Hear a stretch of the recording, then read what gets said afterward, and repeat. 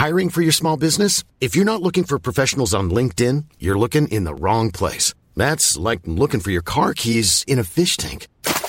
LinkedIn helps you hire professionals you can't find anywhere else, even those who aren't actively searching for a new job but might be open to the perfect role. In a given month, over 70% of LinkedIn users don't even visit other leading job sites. So start looking in the right place. With LinkedIn, you can hire professionals like a professional. Post your free job on linkedin.com/people today. The FT. Welcome to Banking Weekly from the Financial Times with me, Patrick Jenkins. Joining me in the studio today is Sam Fleming, our financial policy correspondent, Daniel Schaefer, our investment banking correspondent, and Martin Arnold, our banking editor. We'll be starting off with Ukraine, looking at the economic fallout from the Russian attack on the Crimea. Secondly, we'll be looking at RBS as Britain's biggest state-owned bank finally unveiled its restructuring plans. And finally, the vexed topic of bonuses as the Bank of England comes under pressure to crack down on this area. First, though, to the Ukraine, where over the weekend we obviously had the disturbing news of heightened tension between Russia and Ukraine, centred on the southeastern region of Crimea. Sam, you've been looking at some of the economic fallout, particularly concerning, I suppose, in terms of the interest rate, the exchange rate developments and the stock market. But very early on Monday, there was surprise Russian central bank intervention. Yes, central bank in Russia has raised interest rates by 1.5% to 7%, its biggest hike since 1998. And the move was a response to precipitous declines in the Rouble and also declines in the stock market, effectively trying to shore up confidence in the currency in the face of threats from the West about possible sanctions, particularly hawkish comments from John Kerry on Sunday, referring to the possibility of freezing Russian assets and American businesses pulling back from Russia, clearly designed in some way to inflame investor concerns about what could happen because of this standoff. If that was what Mr. Kerry was trying to do, it's had the desired effect with the biggest fall in the stock market for 5 years, decline in the ruble to an all-time low against the dollar briefly, and then the central bank response as well. It's not entirely clear how protracted this decline in investor sentiment will be, because it seems unlikely that the West is going to rush through sanctions immediately, considerably less likely that any military response could occur. And so really it's a question of whether investor sentiment holds, whether this move by the central bank props up confidence, or whether investors decide that this is a really serious problem for businesses. And there are a lot of Western businesses which are exposed to Russia. There are indeed. And there are a lot of Russian businesses, not least the banks, that are exposed to Ukraine. And Martin, you were looking specifically at that area over the weekend. Who's most at risk, shall we say, in terms of the financial players in Ukraine? Well, for me, there are two elements to this. One is those directly exposed to the Ukrainian market, but there's also the knock-on effects on Russia. And as Sam has just been laying out, the macro situation for the Russian stock market, the economy, and just the stability of the country don't look great at the moment. But first of all, dealing with Ukraine, it's really not a great time to be trying to sell a Ukrainian bank. But that is the position that Raiffeisen, the Austrian bank, finds itself in. They've been, for the past few months, trying to sell their bank in Ukraine, Bank Aval, which is, I think, the fourth largest bank in the Ukraine. It's got 800-odd branches, more than 3 million customers.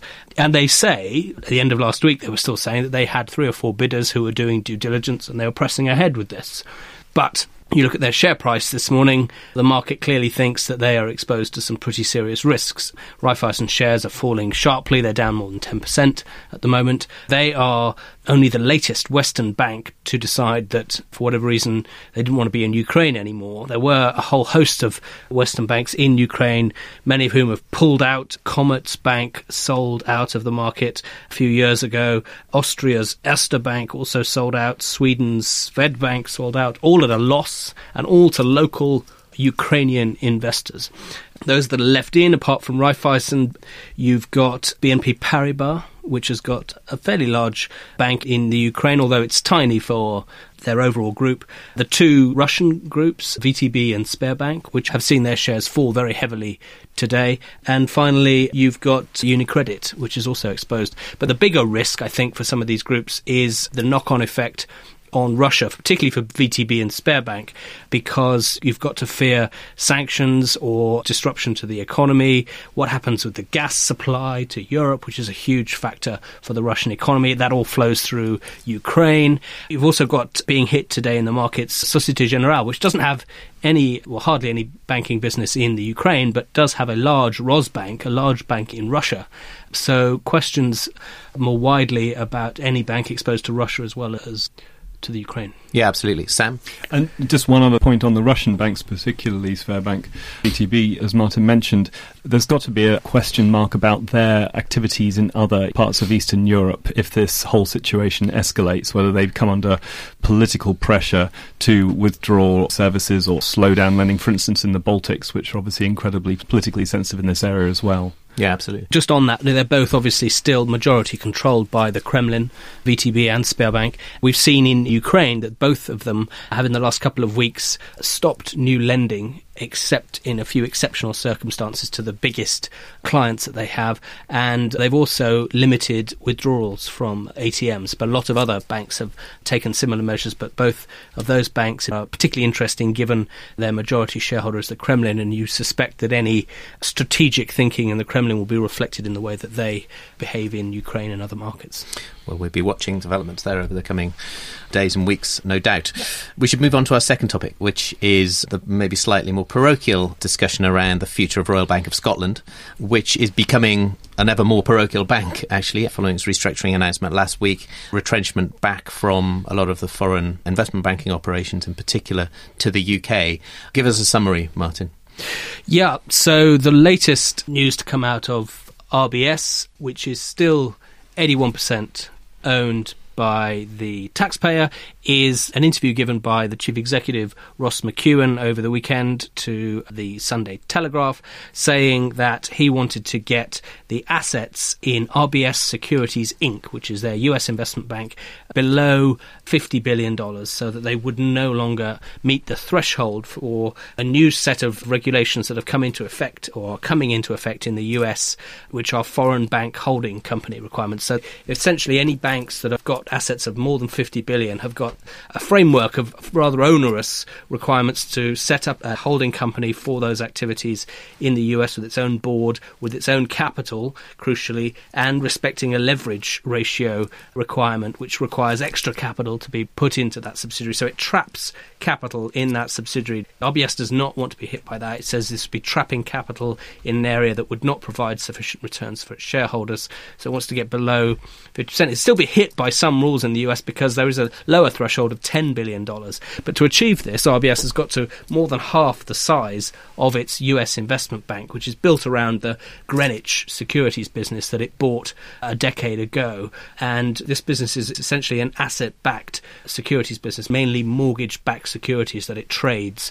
It's quite profitable for RBS, but what I think they're going to do, as well as reducing the amount of activity and winding down some of the activity, they're also going to be doing, as other banks are doing, shifting where they can business offshore out of the US and doing it through maybe their London branch, for instance. Daniel, how important has that US franchise been for RBS's investment bank up to now? Because, as Martin says, it's been fairly big, but it's obviously out of kilter with the politically motivated ambitions that the new RBS might have to come into line with a more British focus. I would say even the strategy they had before they changed it a week or two ago, it isn't really a business that fits well into the overall investment bank, in that it's a mostly US-based business, buying and selling ABS products from the US mortgage market to international investors, even outside the US. But you can't really say that it's necessary for their corporate bank or for some of the other businesses they have in the investment bank. So I wouldn't really say that it's necessary for them to keep in any way, or that it has been, apart from the fact that it has been quite profitable recently, there has been any reason strategically why they should keep it. And also, It has been profitable recently, but it has always been quite a risky business for them, and it obviously was involved big time in the mortgage market in the run-up to the financial crisis, and was responsible for some of the losses that RBS made. So that volatility combined with the new regulatory burden obviously made Ross McEwan think that now was the time to diminish it substantially. Are there any other key takeaways from last week's announcement from Ross McEwan about the new shape of RBS?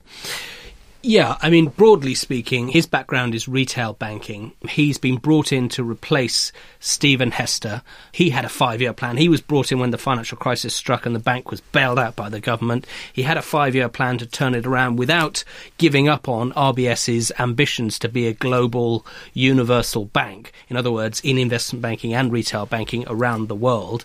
And Stephen Hester resisted political pressure to shrink back to the UK domestic market. But his 5-year plan didn't work for whatever reason. He was kicked out. Ross McEwan was brought in, retail banker by background, much more amenable to recenter the bank on its retail and corporate lending in the UK to UK customers. So that requires a huge restructuring of the bank and a shrinkage of it. And when you look at the numbers, it's just extraordinary the amount that this bank has already shrunk. And as we were just saying, just with their US investment banking, they're going to halve it again. So there is a lot more restructuring to be done. They're going from 7 business units down to 3. So that's an awful lot of hard restructuring, reshaping of the business. He's also got a lot on his plate in terms of regulatory investigations and accusations of mis-selling both payment protection insurance and interest rate swaps, but also of mistreating small business customers in the UK. And he wants to make the small business market a key focus in the UK for this bank. So reputationally, he's got a lot of repairing of the damage to do. Now, I think his performance on Thursday when they presented annual results was pretty good given all of that baggage that he's got.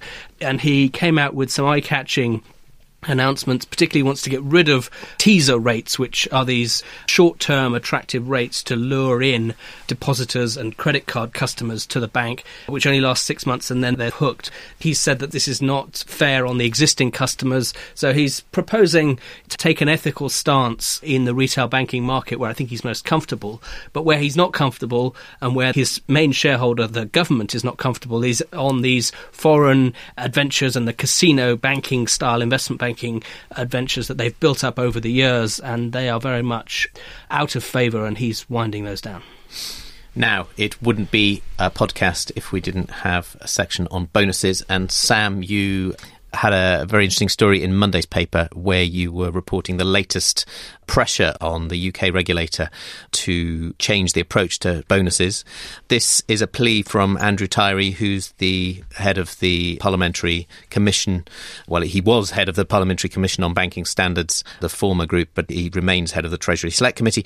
A very influential man. Andrew Tyree told you that he wanted a new crackdown on bonuses, basically picking up one of the key recommendations from that Parliamentary Commission. He's been watching the bonus round and the bonus plans being unveiled over the past few weeks and clearly isn't happy with the direction the industry is taking. He calls it a new consensus on bonuses, and he says the new consensus is not in line with what the Parliamentary Commission looked for on 2 major fronts. First of all, a deferral of bonuses is not long enough. The trend seems to be towards 3 years, 5 years in some cases. The Parliamentary Commission was looking for 10-year deferral. Interestingly, Andrew Bailey, the head of the PRA, last year in an interview with the Mirror newspaper espoused a 10-year deferral. So it could be quite interesting to see whether the PRA falls in line with what Andrew Tyree is calling for now, or reiterating the call for now in terms of 10-year deferral. The other area is more controversial, I suspect, with the PRA, which is the idea that instead of paying bonuses largely in shares rather than cash, they should be paid in bail-in bonds, effectively bonds which can be wiped out or converted into equity if a certain capital trigger is breached on the downside by a bank when it gets into serious trouble. Mr. Tyree is very keen on this idea, as was the Parliamentary Commission. Interesting to see whether the PRA is quite so keen. Certainly shareholders have rather mixed views about them, not least because, in fact, it's likely that if a bank is in trouble, the equity will be wiped out quite quickly. So the shareholders carry the loss before potentially the holders of these bonds carry the loss. And they would say, is that really a fair way to do it, given it's supposed to be the bankers who are taking the pain for their poor decisions? Now, Daniel, Mr. Tyree is making this plea to the Bank of England, but what do you think the banks are likely to do without pressure from the regulator? As Sam was saying, this bonus round shows that there has been relatively little change in some areas in terms of the length of deferral, for example. But do you think there's any signs of them changing their spots without pressure? I think we haven't seen much of that in the UK this year round, apart from HSBC, which has always been very progressive and much stricter in terms of its bonus payments. But if I look at RBS and Barclays, they've all got 3-year deferrals still, despite the fact that the CRD3 rules, which are the ones that have been around for a few years now, the European rules, they say you should have a 3 to 5 year deferral. Basically, they are on the lower limit of what they need to do and have been for a while. And that's in line with what the US banks are doing as well. Really, virtually all of them have 3-year deferrals. But if I look at continental Europe, there's been more of that happening already. For example, UBS having introduced a 5-year deferral for the most senior staff, similar Deutsche Bank, which did a 5-year deferral for the top staff. So there is some movement, but we haven't seen, particularly if I look at the banks that Mr. Tyra targets with his words, particularly Barclays and RBS, we haven't seen much of that yet happening. Well, maybe next year. That's it for this week. All that's left for me to do is to thank Sam, Daniel and Martin for their contributions and to thank you for listening. Remember, you can keep up to date with all of the latest banking stories at ft.com/banking. Banking Weekly was produced by John Byrne-Murdoch. Until next week, goodbye. For more downloads, go to ft.com/podcasts.